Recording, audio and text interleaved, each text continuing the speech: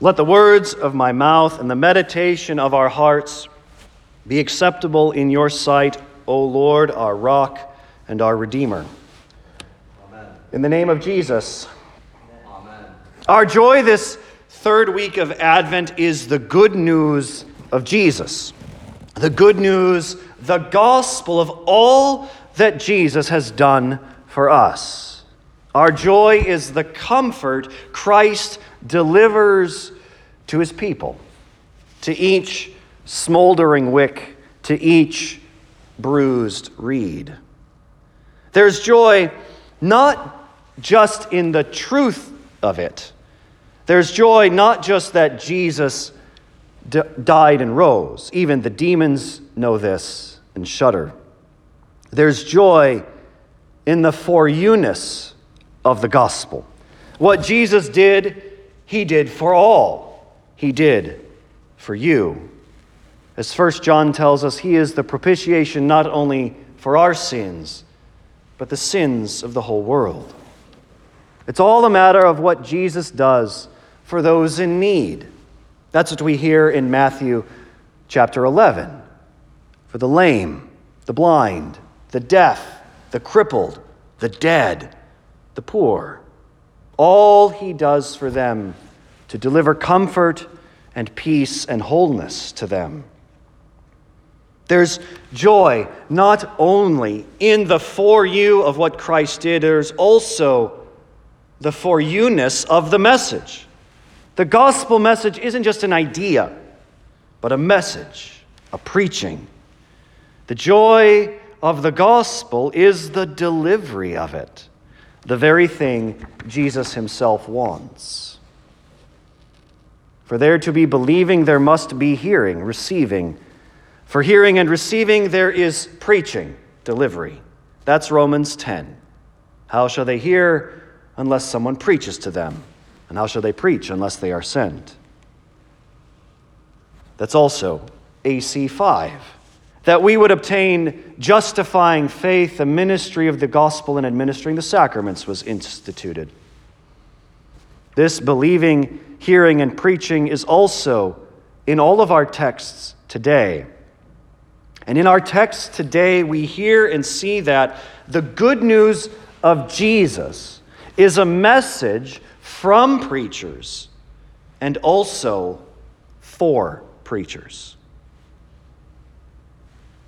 The good news of Jesus is a message from preachers because the good news comes from preachers, though the message isn't theirs. It is the Lord's message. Thus says the Lord, an utterance of Yahweh. So it is in Isaiah chapter 40. Tell them these things, is what Isaiah is told. So also we have it in our reading from 1 Corinthians chapter 4.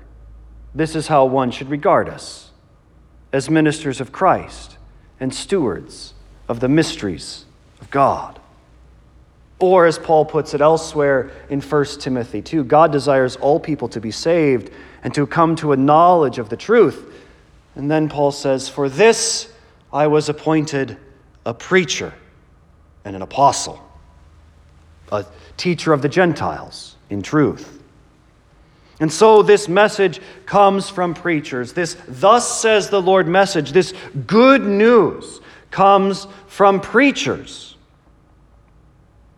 That's what we see throughout our readings. Isaiah 40, it doesn't matter if it's the prophet Isaiah himself or priests, as the Septuagint has it, or if it's the prophets or the heralds of good news, any herald of good news, the voice in the desert, it's John. It doesn't matter, even on down to our age, who the messenger is, but there are messengers.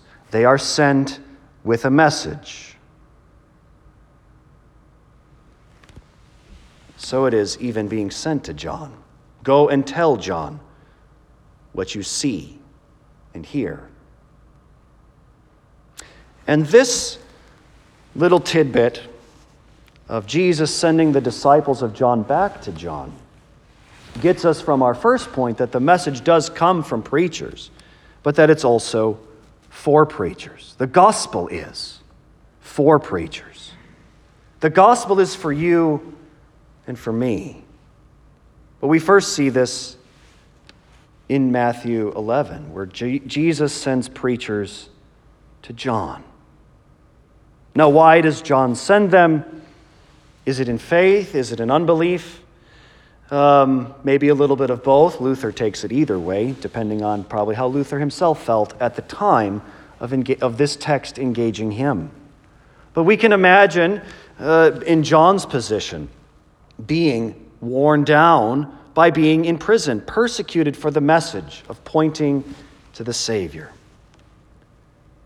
Preachers also need the gospel that they proclaim. John was in prison, but it's not just John who needs preachers. Paul confesses many times in many of his letters the joys of having preachers and ministers for him. In Philippians, he tells us about Timothy ministering to him, or Epaphroditus from Philippi ministering to them in his stead. And so we rejoice. This is why even Titus puts preachers everywhere. Titus himself. But it's not just these preachers. It's for you and for me.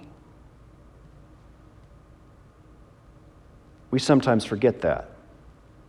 We work very hard in delivering the good news, fighting to deliver it faithfully, being as good as we can.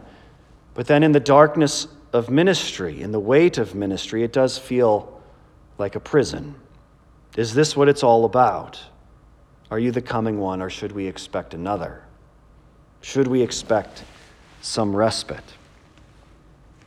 But the good news of God's steadfast love in Christ isn't just, to use Old Testament parlance, just for the people of Israel.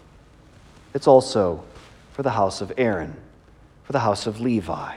It's also for the priests, the ministers of God's promises. That's Psalm 118 and Psalm 115. Let the house of Israel say, his steadfast love endures forever. Let the house of Aaron say, let his steadfast love endure forever.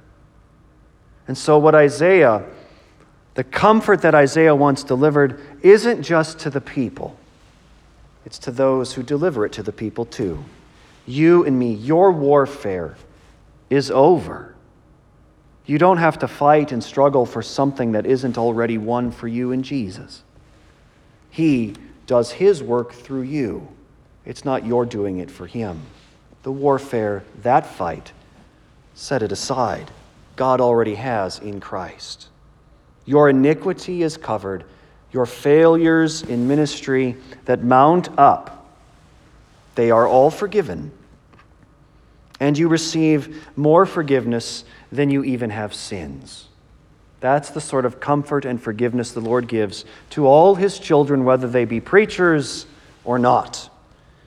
You have received from the Lord's hand double for all your sins. Each sin gets double forgiveness. Indeed, as we believe, all forgiveness for each sin every time. Our joy in Advent, especially this week of Gaudete Sunday, Rejoice Sunday, is the good news of Jesus, that he has died and risen for us, for preachers too. And this is the message we proclaim, the good news of Jesus, that he has died and risen.